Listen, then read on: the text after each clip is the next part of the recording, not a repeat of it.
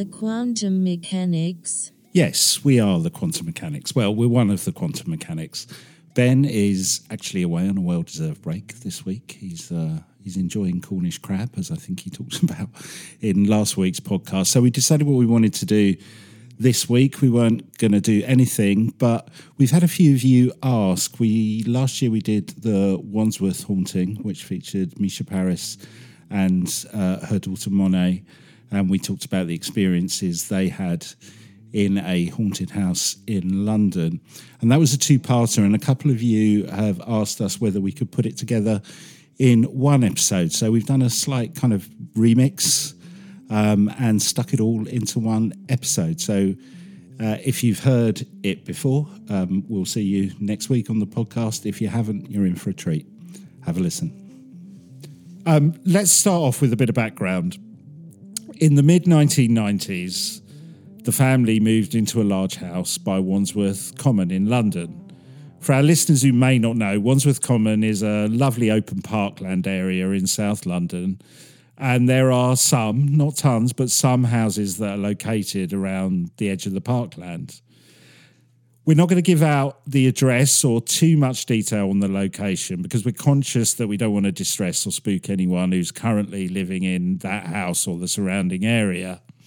So let me introduce you to Monet, who first told me about this story. And I want to thank you and your mum in advance for coming on and talking about this, because I know you're a bit unsure about whether you wanted to go back into it and relive it. So in advance, thank you. No worries.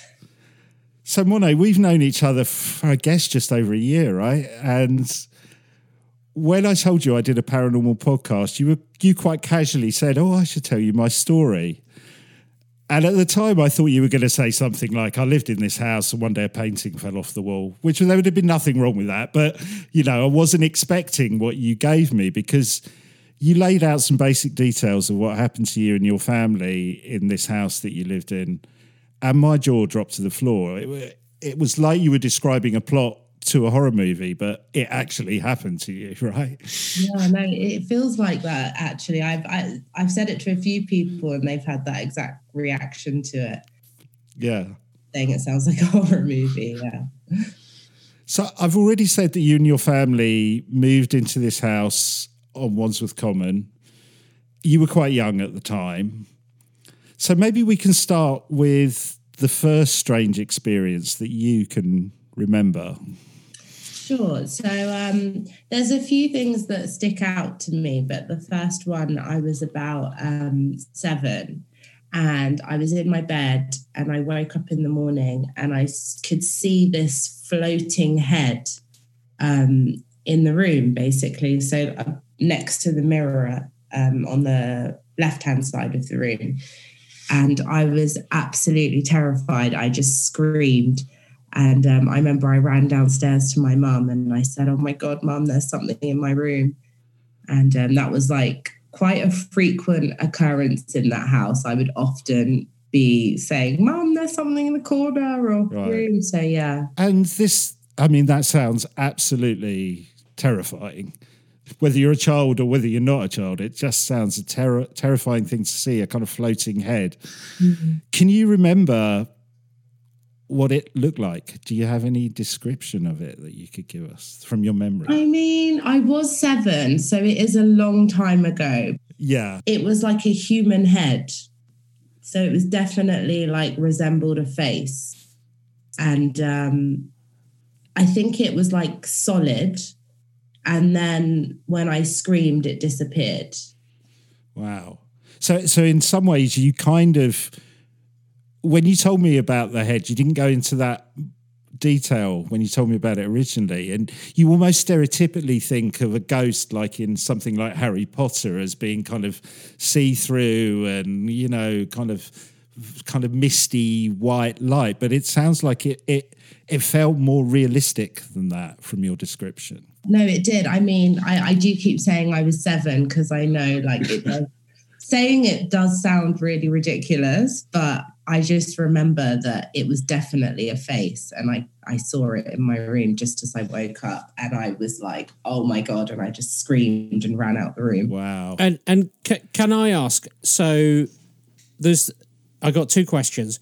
One, where were the eyes looking? Were they looking at you? Did it feel like... Oh, yeah, no, it was looking at me, like directly at me. Oh, my God. So you felt like it knew you were there? Yeah, I felt like it was like looking at me while I was asleep. And then as I opened my eyes, I saw it. And then when I screamed, it vanished. And as you say, it's a face. So below the face, obviously, is the neck. What did that look like? Was it like, well, I can only imagine it being gory or like some sort of cut-off.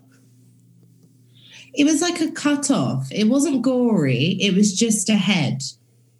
I can't remember if it was like a man or a woman. I can't remember. But I know it was just like a floating head. And when you say, we kind of established it wasn't like a stereotypical ghostly image. It felt like a real head that you were looking at. So it was kind of full color. It was vivid like that. Yeah, it was like a white man. But I guess the point I'm making is it wasn't like a ghost you just feel is a one color white ethereal thing with shading. It seemed to be more realistic. Yeah, no, it didn't feel like it was like see-through or anything. It felt like a solid face was just there in the room. And I never had that happen again. It was just that one time, and I didn't see that again. I think I was asleep and I was 7, so there is always that part of me that thinks like, could I have been half asleep? I don't know. I'm not sure. Right. Yeah. And you ran to your mum. You told her about this. Yeah. What was your mum's reaction to it? I think she laughed at first. I think she did laugh, and she was like, "Oh, not again," kind of thing, because there were so many things happening in this house. I think I said to you before, I've never had an experience like this since. This is the only kind of paranormal experience I've had. But there were a few people in and out of that house, and a lot of us did have different experiences. So I think she was just used to it. It wasn't a shock. It was like, oh, right. Yeah, another thing, another kind of weird thing, Well, I was going to move on to that because it feels like this was such a vivid experience for you and an unusual encounter with this floating head. Yeah. That, maybe in some ways the adults in the house weren't seeing something as intensely as you were, but then things started to happen where the adults were seeing and experiencing paranormal activity with you. And you told me about a strange incident when you were with your aunt in the house, which again is chilling. Yeah, and the bed was floating in the mirror. Yeah, tell us about that. So I looked in the mirror and I could see that the bed was like raised off the floor. And I said to her, "Can you see that?" And she said, "Yes." She said, "Yeah, I can." And yeah, my mum will be able to clarify more of the adults' experience. Yeah, because I can't remember fully, but I know that she saw what I saw at that moment. So it was just me, So what you're describing is if you were in the room, you would look at the bed normally, just be a normal bed there. Yeah, yeah. But when you viewed it in the mirror, it was floating above the ground. Is that what you saw? That's basically what we saw. Wow. And I was like, how is that happening? I remember just being so confused. Like, the bed is on the floor, but in the mirror it's not. Like, what's going on here? Yeah. It's scary to be a child, and to have these kinds of weird...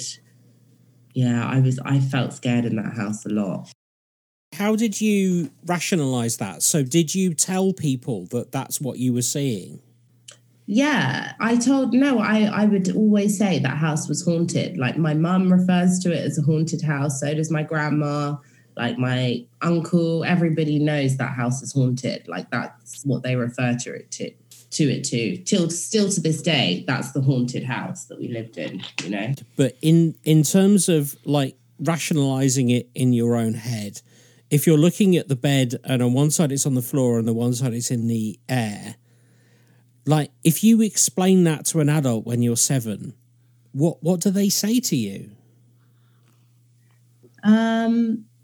I mean, my auntie did say she could see it too. So I just thought something weird's happening. I don't think I could logically really rationalize it. Yeah, rationalize it. I think that's what I don't really know. And what's interesting about that example, because as you said, when you saw the floating head, that was something you saw on your own. Yeah. And as a young child, you're like, well, did that, you were saying there's a bit of me that goes, I was 7, I was young, I'd woken up from a dream. You're almost excusing what you'd seen.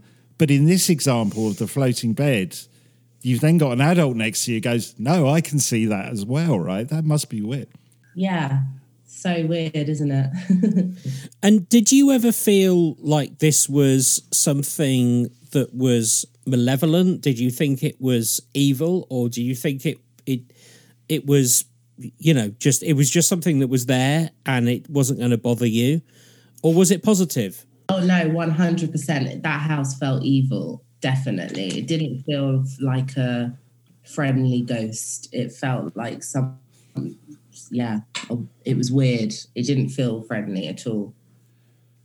And did it feel like there was it had some intention rather than it was just, because there's this thing called stone tape theory, where it's a theory where a house almost captures previous events and replays it, and you're observing it. But it sounds like there was something more interactive, let's say, going on.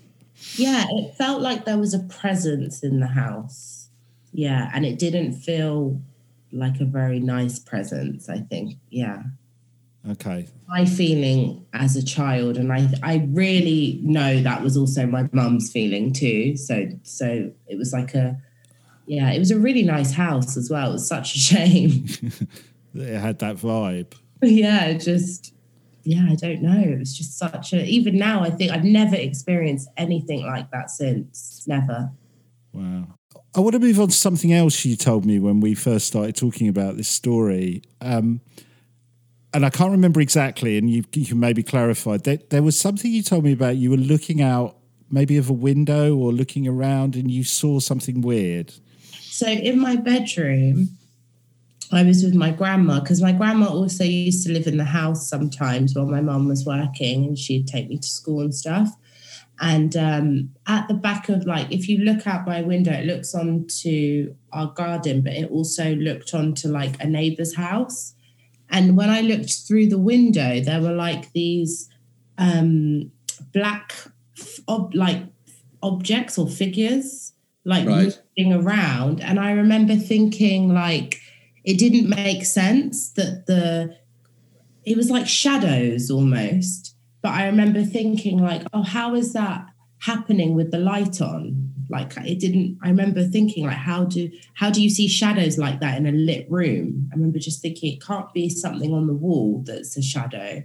It's something moving in there. And I said to my grandma, I was like, oh my God, can you see that? And she was like, yeah, I can see that. And I was like, what is that?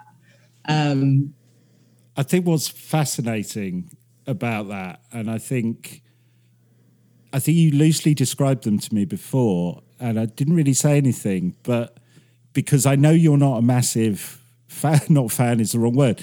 It's not like you are really into the paranormal, and you don't actually know that much about it, right? I don't know. But there is a thing called shadow people. But what's interesting is exactly what you describe is a well-known phenomena of shadow people who are exactly how you describe them, that many people see. And they're not, and actually a lot of people say they're not particularly malevolent or evil. They're almost like, I was going to say the good guys, but they're almost in that paranormal good guy. But how you describe them is exactly what many people see. And I think what's interesting is you didn't know about them at all, right? I didn't. And like I said, this experiences in this house when I was 7 is my one and only kind of paranormal. I've never had it since. I've never had anything happen since. So it is weird. Yeah. And wow. I would like to ask, has it changed your view on Like, for example, ghosts. Do you now believe in them? I think I do because of that experience. Yeah, I think I do. Even though I haven't experienced it since, I think it probably made me a believer in a way. And in terms of your, well, I suppose on this podcast, we quite often talk about, like, what is the unifying theory? So is it the fact that we live in a simulation, or, there's various other things? Has it changed your perception of who you are in the world? Do you feel like, and I don't know if you're, religious or not, but do you feel like that experience has changed the way you feel about what happens after you die and the whole experience of reality?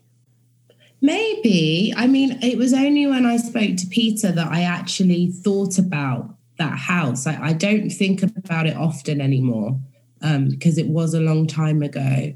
But it definitely made me think, like, there must be something. I don't know if it's energy or I don't know what, but I'm not religious, so I'm open-minded, I think, to, I don't know, any explanation really you might have on what I experienced. Yeah. No, understood. Yeah. I think I'm spiritual. I believe I like to believe that there's something, but I don't follow one specific thing. Well, why don't we move on to the what happened in your mum's bedroom, and we can maybe ask her a follow-up when she comes on. Because you and your mother had a chilling encounter in her bedroom. So I was in my mum's bed with her, and then I could see this, like, man at the end of her bed. I guess maybe it was like a shadow. I'm not sure, though. It was something, some sort of figure at her bed. And she did throw either a book or a Bible at the figure, and then it disappeared. So she saw this as well. She wasn't going, no, look, there's nothing there, which she saw. Yeah, she saw it as well. Wow. And can you remember what that looked like? You said it's kind of shadowy figure. This sounds like it was different to the head. Yeah, it was different. It was like a figure of a man. I remember it being a man, and I think it was like a shadow. And I remember being absolutely terrified. Like, oh my God, Mum, what is that? Like, just, And then she, like, threw the book and was like, get out, I think she said. Get out of my room. And it disappeared. Yeah, and it disappeared. Yeah. What's interesting me about what you're talking about, so there seems to be multiple sightings of different things. Mm-hmm. Did you feel like there was any kind of, I don't know how else to describe it, any continuity between what you were seeing, that they were all related, or did they feel like, I guess many different presences of very different things coming in, or was there any kind of connection between them? If that makes sense as a question.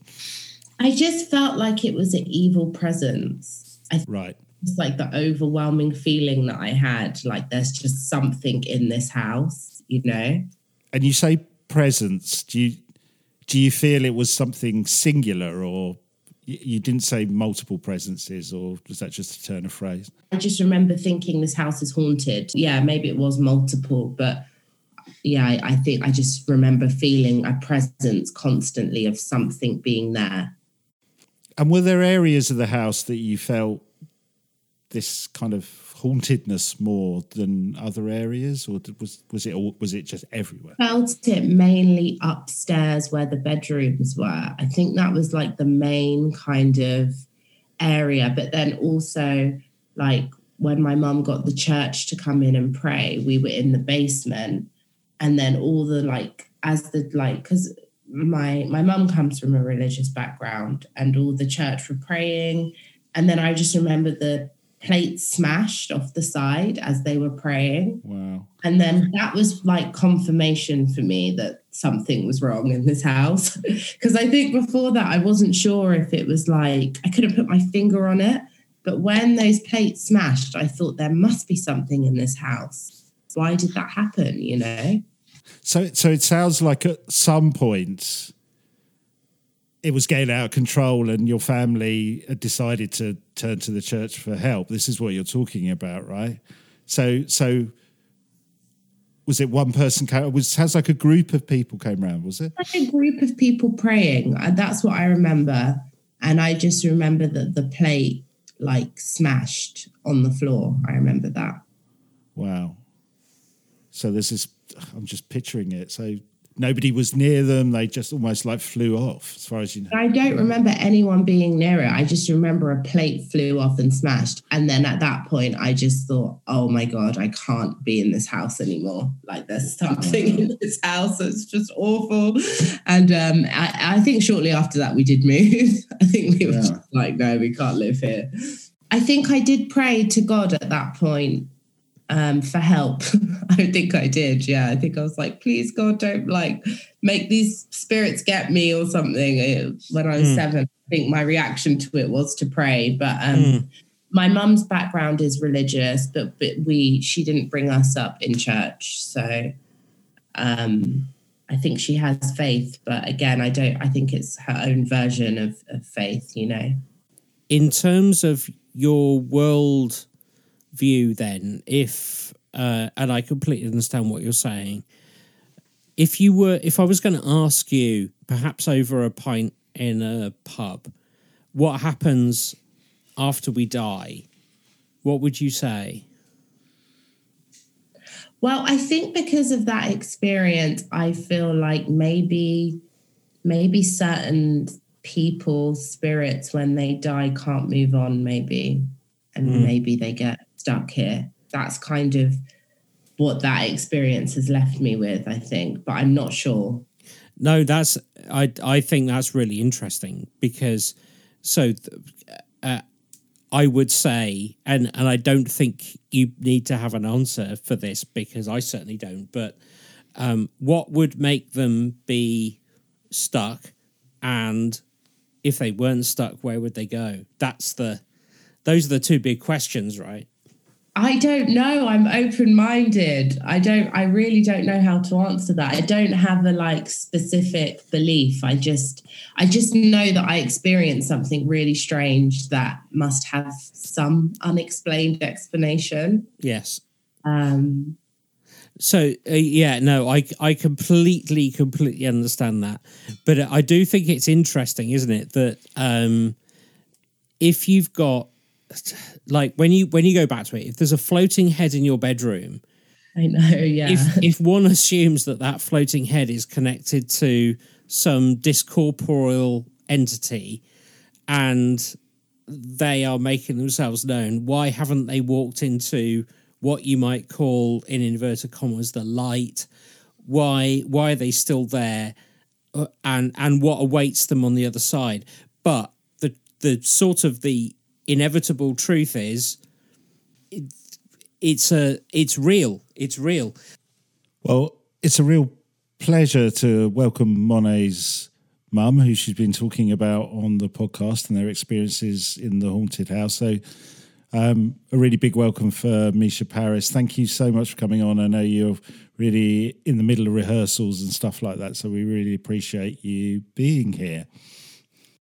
We've talked to Monet about a few of the things from her experience of what happened in the house that you lived in. I don't know if you remember this, but she tells a story about the two of you being in your bedroom and seeing a figure at the end of the bed. Yeah, we were sat there, and I don't even know what we were talking about. We were hanging out. I mean, Monet was really young then. She must have been about 6. 7 or 6, yeah, somewhere around 7, 6. And we were hanging out. And then at the bed, I remember it being pressed like someone had sat there first. That's really what I noticed first. And then there was something, definitely there was something in the room. I mean, it was, and then that wasn't even the worst one. The worst one was when I was in the room one day on my own, and I literally heard 2 people walking up and down the stairs. And I was the only person in the house. And I was like, you know what, this is a joke. I was trying to ignore it, as you do. And then Monet went in the bathroom one day and she was looking in the mirror, and she saw someone looking back at her, and it was an old woman, and came in, ran in, freaked out. And I was like, oh my God, this place is a joke. Beautiful house. Yeah, we'd heard it was a lovely place. So I'm thinking about when you first moved in there, did you have an instant feeling about the place, or was it over a period of time? Kind of odd, because I'm very sensitive to things like that. I'm very sensitive. Well, you know, I'm a musician. That's what happens. That's how we are. So it's like, you know, I'm pretty good at feeling when things aren't quite right in a place. You know, I can go in there and I can feel that the energy's off or something's off. That was the deceiving thing about the place, is when you first go there, when I visit them, you don't feel anything. It just looks like a beautiful house overlooking the common, and it's gorgeous, and energy felt great. But it was over a couple of weeks, things started to sort of ravel. You know, you hear the odd bang, you hear the odd door shut by itself, and you think, yeah, this weird thing, maybe it was next door. You try and make up all these flipping excuses, but then it gets to a point where you just can't even hide from it. And it was just, it was very, very dark after a while, because it was like, Monet was also, one time she was in the house and she looked out the window and she saw, and this is really weird, you know, this was the house behind us. Mm-hmm. She saw a dark figure looking back at us in the house as well. That was another one that was like, and it's really weird. The reason why I'm saying that is because I saw this horror movie the other day, and it was exactly that. And I was like, oh my God, that happened to us. You mentioned the stairs. Was the stairs, I guess it's a different question I asked Monet, was there a bit of the house where there seemed to be more activity than other bits of the house? No, maybe. I mean, for me, it was everywhere. I mean, it was my room, it was Monet's room next door, it was the stairs, and especially, I think, to be straight, the biggest activity, I think, in that house was the kitchen. It was the kitchen, because there was something with the kitchen that we couldn't, you know, I'm a bit of an OCD person in my house, right?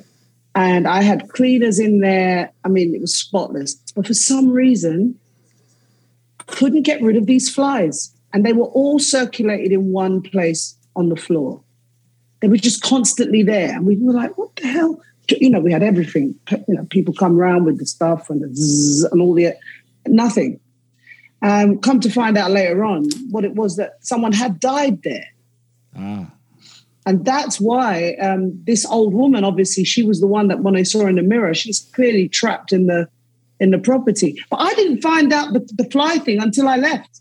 Wow, that's amazing. Monet also mentioned that at some point you became really concerned and got the church involved, and they gathered in the kitchen for, I guess, some kind of ceremony. Can you, Mica, could you tell us a little bit about that? It's basically, if I come from the, you know, Pentecostal church, so basically how it works with those guys is like, if you're in a place where there's bad spirits or energies and things like that, they sit and they come and they pray and try to, you know, eradicate the bad energy, spirits, whatever's there. It's just a thing it's a very, very, you know, Pentecostal churches, they all do that. They do that with people who are possessed. It's normal. We grew up with that. You know, it's part of our culture. It's very, very, very Jamaican, you know. For us, it's not woo-woo. For us, it's like, you know, yeah, there are some people and places that are not right and need cleansing. And so we find that when you have a couple of people praying for the same intention, just like anything, like going to a match, you sit there and everyone starts screaming for their team to win. It's that collaborative effort that creates the energy that makes people usually win the game, right? The one who shouted the loudest. It's very much like that in that regard, that when everyone comes together and they're praying, it creates this energy which pushes away the dark energy. Also making you feel that you're not alone in this, I guess, as well. Well, no, it's just literally it's not just feeling alone. It's more to do with, you know, there's something there, and that works. It works, you know. It's I was never alone. I mean, the thing was that my family were there, but the place was just heaving with activity that was off key, and it was like you couldn't. You know, this is how you know a dark force. You know, you can't get rest.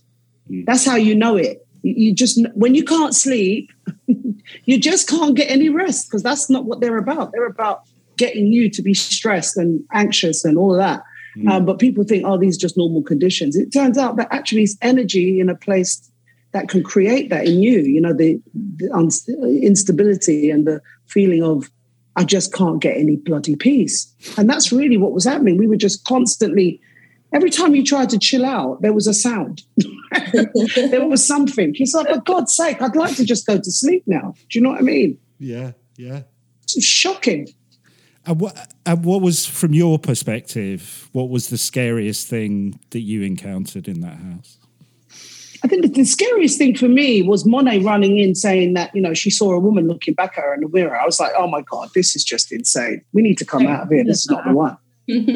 Horrible. I was like, oh my God. It was like, well, for me, the one when she saw the dark thing in the house behind us, had a beautiful garden in this place. The garden was gorgeous.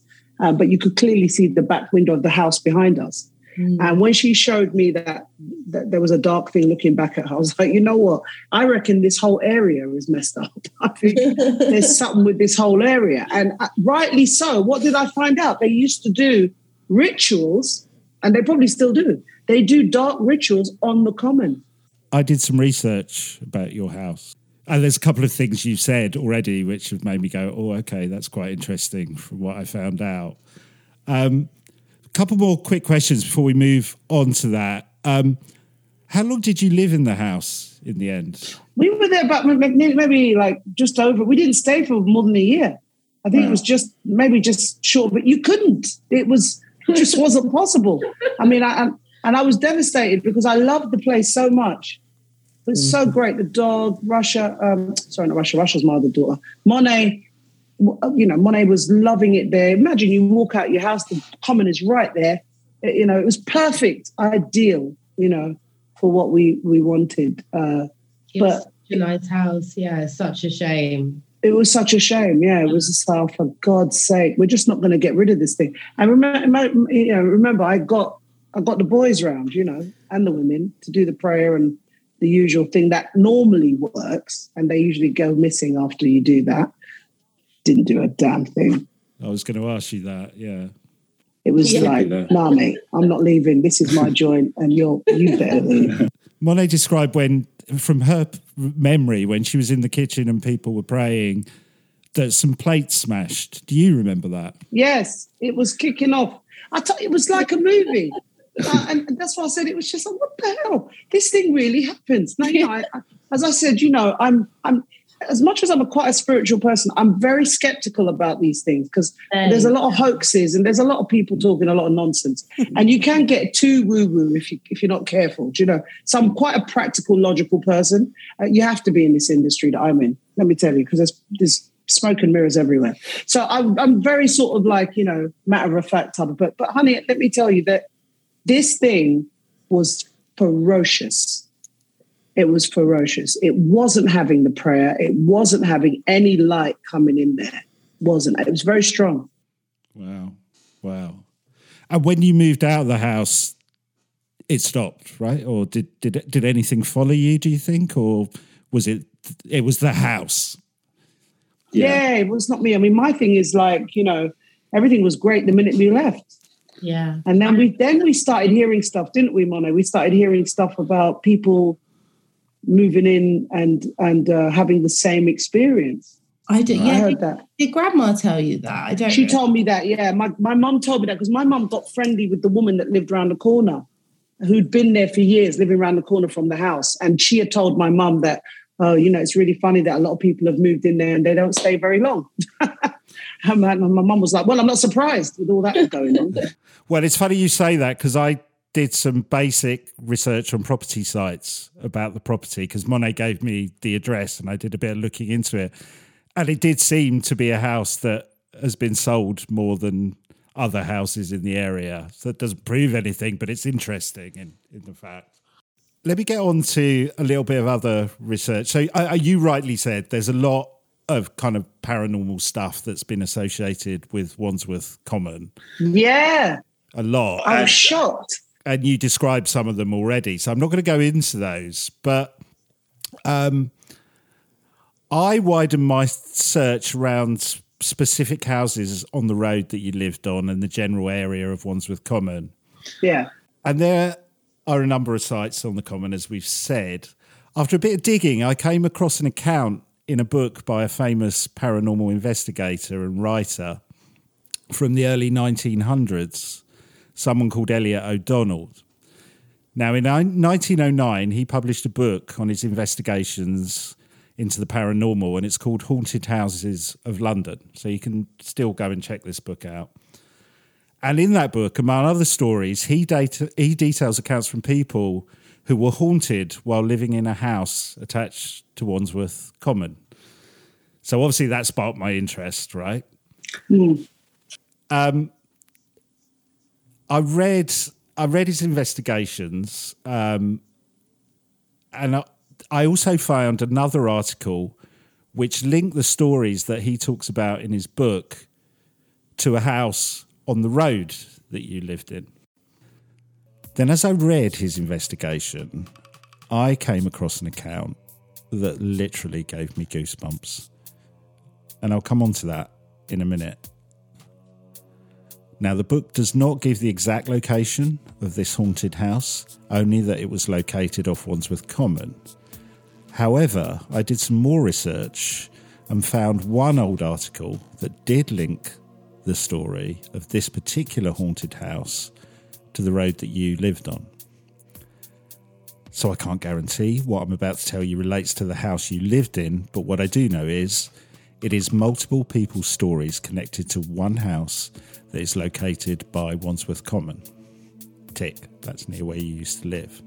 And I found this one source that directly connects it to the road that you lived on. Now, I'm going to summarise and quote some extracts from the book by Elliot O'Donnell, published in 1909, but the events listed happened in the late 1800s. He writes, "When I was living in Cornwall, I met a Mr. Scarron, who told me of a house he had once rented in Wandsworth that was badly haunted. It was a large, quaint old place. Mr. Scarron informed me it had a big entrance hall and a flight of low, broad oak stairs leading to a gallery that connected the east and west wings. Mr. Scarron told the author, but the staircase arrested my attention the moment I entered the house. Why, I cannot exactly say, but there was something indefinably odd about it. I mentioned this to my wife and asked her if she had noticed anything peculiar. Only that it's not quite in the centre of the hall, she replied, and then pointed to a mark on the ceiling of the gallery. Surely there was a joining there once. Yes, you may depend upon it. The staircase has been moved. How very queer. It makes the hall and gallery feel quite lopsided. That night we both lay awake and heard the stairs creak and groan as if feet of innumerable people trod up and down them." Oh, gosh. Which is what made me smile when you mentioned hearing people walking up and down the stairs. Wow. The sound began at midnight and lasted incessantly until 2, when it stopped abruptly. The next night I happened to be out till rather late, and on my return found the hall in darkness, my wife and family having gone to bed. I struck a light and walked the staircase, candle in hand. Nothing unusual occurred until I got to the 6th step, when suddenly there was a rush of icy cold wind. My candle went out, the staircase collapsed beneath me, and I came to the ground with a crash. And as I did so, I heard one laugh, a low, diabolical chuckle, full of satanical glee. The next moment, my wife and eldest girl Joan came screaming out onto the landing, thinking I had had a fit or that something equally dreadful had happened. I then discovered that I was lying on the floor, exactly opposite the marks on the ceiling.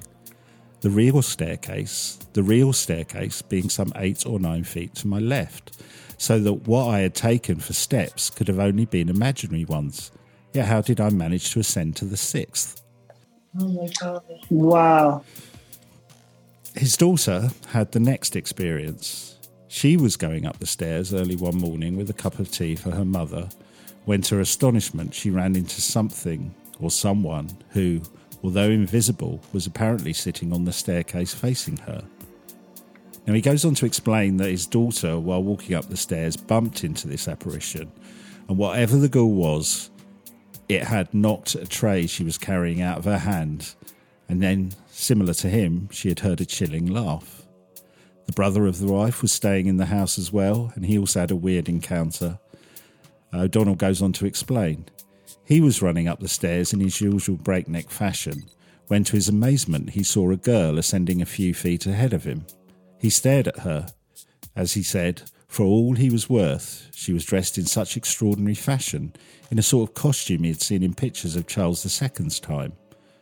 On arriving at the top of the stairs, she paused, as if debating whether to go on, and the brother, burning with anxiety to see her face, caught her up.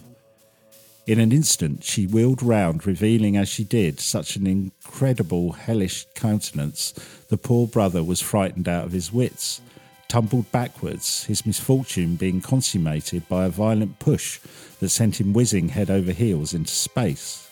Wow. So this paranormal activity in the house continues with the family's daughter Molly. He recounts a story where the staircase actually started moving and attacked her, pressing her up against a wall.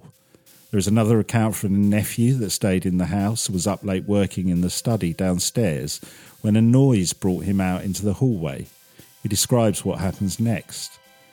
The staircase was fairly alive with ghosts. There was a regular procession of them, men and women. I could distinguish the difference in the sexes more by the touch of their dresses than by their voices, for I could not hear anything they said directly. Indeed, they only seemed to speak in whispers. He goes on to recount hearing a strange sound coming from Wandsworth Common, which he describes as ghostly horse steps coming across the common towards the house. He then goes on to describe how this ghostly horse entered the house and crushed him against the stairs.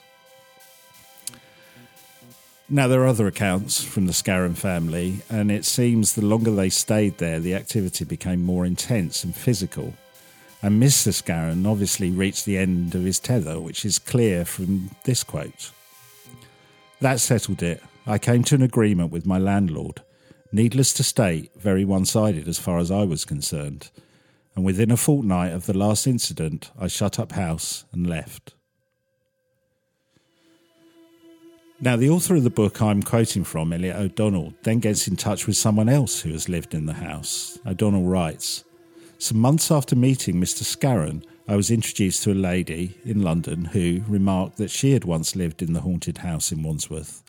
I begged her to give me her experiences, and she told me that day after day she had been disturbed by an old woman who used to chatter outside her bedroom door.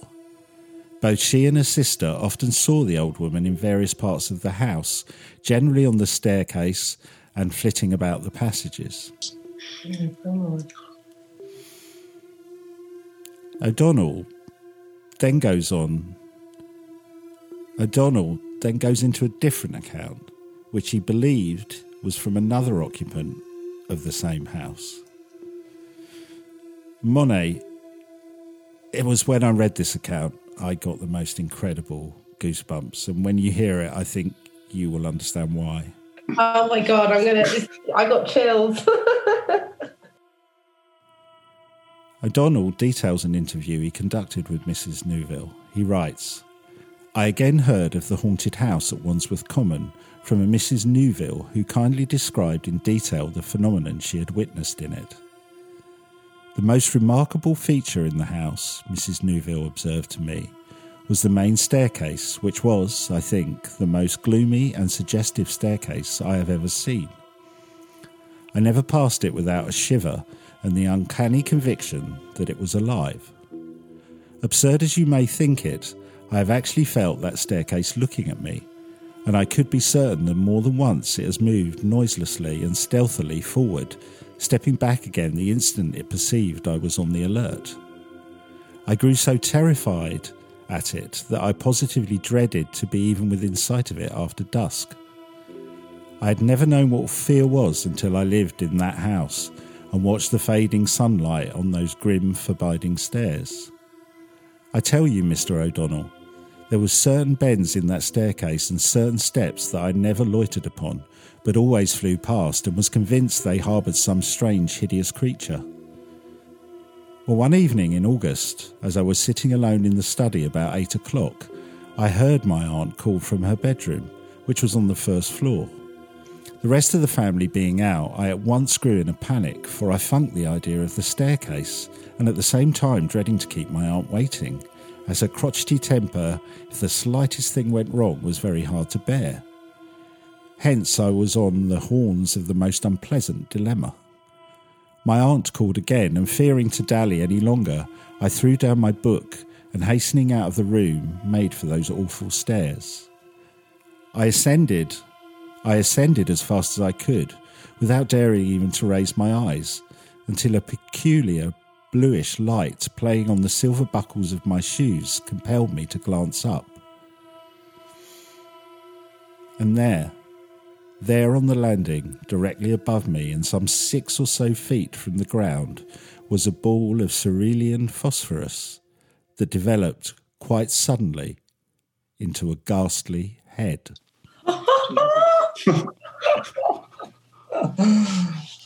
A floating head. Oh, yeah, that's what she saw in the mirror. A floating. Yeah, but she saw it in the mirror, though. She saw it in the mirror. But remember, the bathroom was at the top of the stairs, you know?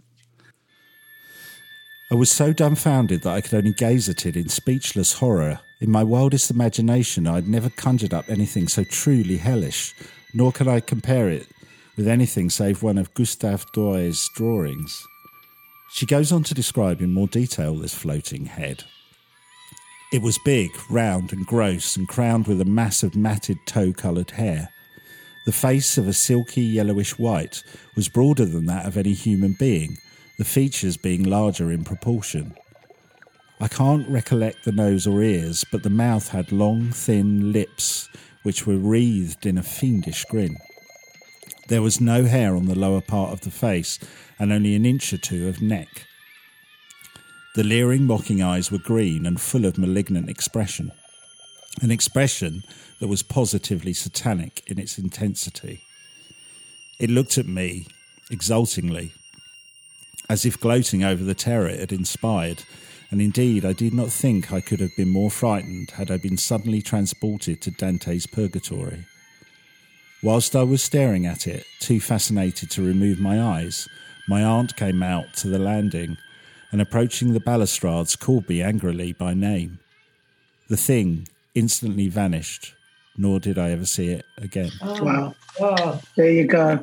And that is pretty much what Monet described. Yeah. It's hardcore. Yeah, very heavy. Weird. That is so. Yeah. These things are real, you know. This is the thing. And as I said, I found out afterwards. And by accident, I found out afterwards. And I think it was some interview I did like maybe 2 years ago. And someone was asking me about when I lived there. It was a really mad way of finding out. But I found out that they used to do rituals on the common in the 1800s or something. Yeah, and that's what the whole of that area, it's really dark. And it's gorgeous. That's the thing. It looks great, but don't bloody live there. Well done on the research, though. Well done. My God. I couldn't believe, when I came across that, yeah, I thought, okay, it's a haunted house. It's on the common. I mean, then there are a lot of houses on the common, but not huge amounts. I believe in your streets back in the day, because I did a lot of research on the history of the street as well, which I've not got into, but I think there were only originally 5 houses on the street that you were... Yeah, that's right. It wasn't loads and loads that they built later on. Yeah. There was also a hospital as well. And I was told that there's something about the hospital. That's why there was a lot of activity, because that hospital obviously had lots of dead people in it who were still trapped in that building, I was told. So there's something about the hospital I was hearing as well. There was a mortuary as well, quite close by. Again, I've not overly done that because I think what amazed me was, okay, finding a house on Wandsworth Common, finding a suggestion, not guaranteed, but a suggestion that house that we've just talked about was on your road, knowing that back in those times, late 1800s, there were only 5 houses on that road anyway. Yeah. I mean, even if it's not directly your house, it's like you're saying, it says something about the area, right? Yeah, yeah. Well, the thing is, you've got to realise that not all the houses on that road are across the road from the common. There's a stretch of them. You see, there's only a stretch of them that really are directly on the common. Right, which this one we've talked about was because they talk about looking out and this horse kind of coming from the common and through. fantastic view. It's a Yeah, it was such beautiful, beautiful house. I mean, you couldn't ask for it. It's absolutely. I love you guys. I'm going to have to shoot. Yeah. I love you. I just realised the time. I could talk about this all frigging day. Gorgeous, amazing. Thank you so much, Peter. Fabulous. Pleasure. And Ben, I love you guys. We really appreciate your time. Thank you so much. Thank you so much for joining. Thank you, baby. Sorry, got a show tonight. Nightmare. Oh, God, that was amazing. Yeah. I can't believe the staircase. No, I can't. No. What I wanted to ask you both, but I didn't, like, there was too much conversation there. But, like, Monet, I'll ask you. Before you moved into that house, and I know you were really, really young, but do you recall anything similar happening before? Or was this something specific to that house? No, I've never had anything before, and I've never had anything since. This is my one paranormal story. I don't have anything else. And Monet, what do you think about the floating head? That was just so spooky. That's exactly what I like. That description is exactly what I saw. Wow. Yeah. Wow. And that description is from someone from the late 1800s. That's what blows my mind about that. Yeah. Weird. I can't believe people live there now. You know, I told you that I've walked past it and I've seen, I really wanted to knock on the door, but I didn't because I didn't. No one wants to hear this if they live somewhere, do they? So I didn't, but I just remember thinking like, oh, I can't believe people live there. I'm amazed at that. Like I said, when I did the research, I was going, it's a house on Wandsworth Common. It has been connected to the road you're on. There weren't many houses on that road. And as your mum just said, that actually there weren't many at all that were facing the common, which narrows it down even further. So when I read the bit about the floating head, because, you know, you do come across stories of haunted floating heads, but they're a lot rarer than your average communal garden haunting, to give it a better word. They are a lot rarer. So to come across it in that article or that book describing somewhere which, if not your house, was pretty damn close to where you lived, was quite amazing. And then when your mum mentioned the staircase, there was these noises on the staircase. I got a chill when she said that. I really wanted to say, I was like, no, save it. You know? I think what she didn't really talk about, though, which is the thing that stands out for me, is just like how many of us had experiences there, you know. It wasn't just me. It wasn't just my mum. It was my auntie. It was my uncle. I think she had friends stay who said the same thing. My grandma. It was just so many people experiencing the same thing. That's what really stands out to me, because I know, like, I was really young. I thought I was 7, but my mum said 6, so 6 or 7. But the thing that stands out for me is just how many of us had experiences, you know. Yeah. Amazing. How do you feel now that you've heard all that? No, I feel a bit spooked. Okay. It's nice to hear. It makes me kind of, I think I believe in it more now. Like, I think I do, you know, because I hearing my mum talk about it, but then also hearing you with the head, that is just too much. That's so freaky. Yeah. Wow. Wow. I'm sort of amazed because it's one of those stories where you've got such credible witnesses and then you've got further eyewitnesses. I suppose I'm completely consumed by why there is a floating head. Like, what is it trying to achieve? That's what I don't understand. It's the motivation of the paranormal. That's what I don't understand. What is amazing about that floating head as well, because I think, Ben, you alluded to it.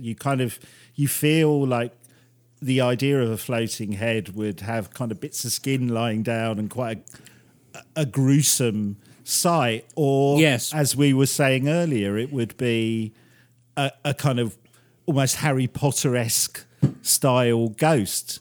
Yes. But what you described and what I think this other witness described from the late 1800s was something very different to that and very similar in both your descriptions. Oh, I've got chills. I do. It's so spooky to hear that because it's the same thing, isn't it? Yeah. Yeah. But the implication is that the spirit has had its head removed, in some kind of beheading or whatever. Well, it's funny. I did find some backstory type stuff that connected hauntings in that house to the era of Charles II and beheadings and stuff. But I think we've talked about it on the podcast before, Ben, that we're almost always a little bit skeptical of those kind of stories because they almost get tagged on to the folklore of a haunted house at a later point. So yes. I didn't mention it in great detail. I'm just mentioning it now for the first time because it kind of felt like I'm not sure about it, but it is interesting. Completely. But it's that thing of it's like I don't disbelieve any of the stories at all. In fact, I'm more persuaded than ever.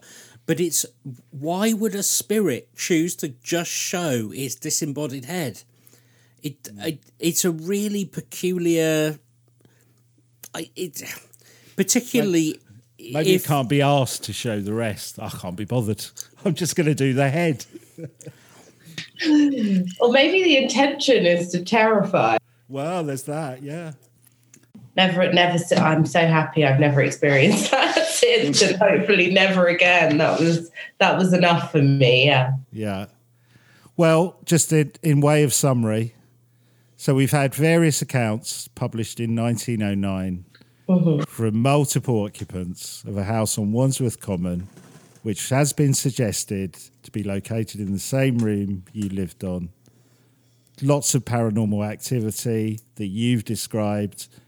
And in some way, those accounts from published in 1909, connecting to an old woman that was regularly seen in the house. Tick, you guys had that.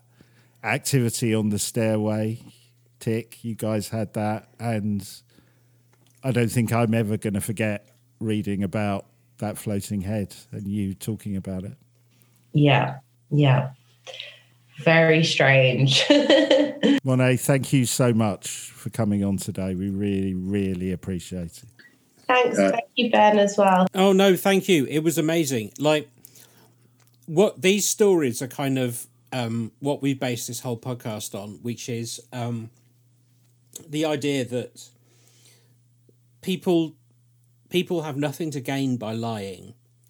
And people who say there's nothing in it, we don't disregard them, but then we present the evidence back and say, how do you explain these stories? And they're so difficult to explain, particularly when they're backed up with other evidence. And when you tell them so coherently, not only are they fascinating, but I think every time I hear one of these, they change the way I think about the human experience. So thank you so much. Thanks for having me.